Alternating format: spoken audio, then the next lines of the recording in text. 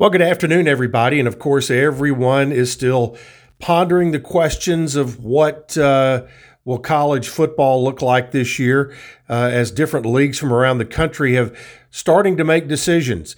Right in this area, of course, everyone is looking toward the Southeastern Conference and what type of decision it makes. Personally, I think the SEC and ACC are working together and that they'll come up with a plan that they'll announce sometime late next week. And when that happens, leagues in the group of five, such as the Conference USA, the Sun Belt, and the American, will follow suit in how they go about their business, because those leagues have so many non-conference games with the ACC and Southeastern Conference. They're very much tied together. So what about other sports? Well, the NCAA Board of Governors is expected to meet tomorrow, and at that time could decide to vote on whether or not to cancel NCAA sponsored championships for fall sports, including the playoffs for FBS football. The board could also wait and kick that can down the road a little bit until their next scheduled meeting on August 4th. What that could mean would be, doesn't necessarily include football, but it includes women's soccer, volleyball, and in certain areas of track and field. But that's something to keep an eye on tomorrow, is if the NCAA Board of Governors makes any decision.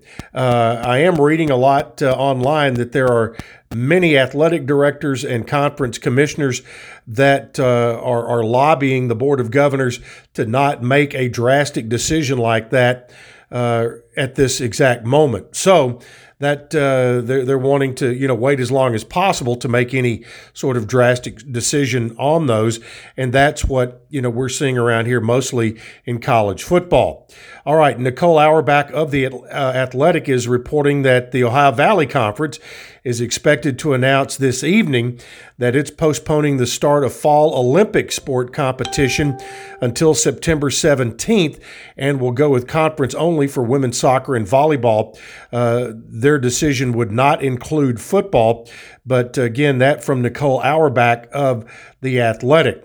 Speaking of volleyball, Middle Tennessee's volleyball team, we've told you yesterday, was selected by the United States Marine Corps and the American Volleyball Coaches Association as a 2019-20 Team Academic Award recipient on Monday.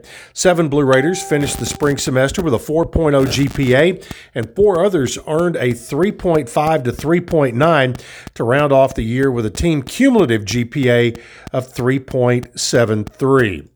Congratulations in order again to Reed Blankenship, as the National College Football Awards Association announced the Jim Thorpe Award watch list for the upcoming 2020 college football season on Monday.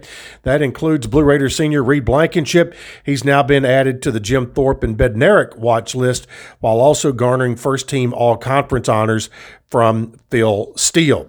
Well, the TSSAA made news last night as the Board of Control announced its plans for the upcoming high school football season.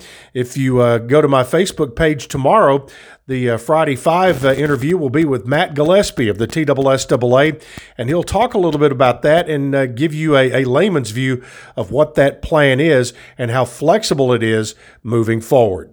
All right, that's it for today. There will be no report tomorrow. We got Braves baseball tomorrow, but I'll be back with you again on Monday.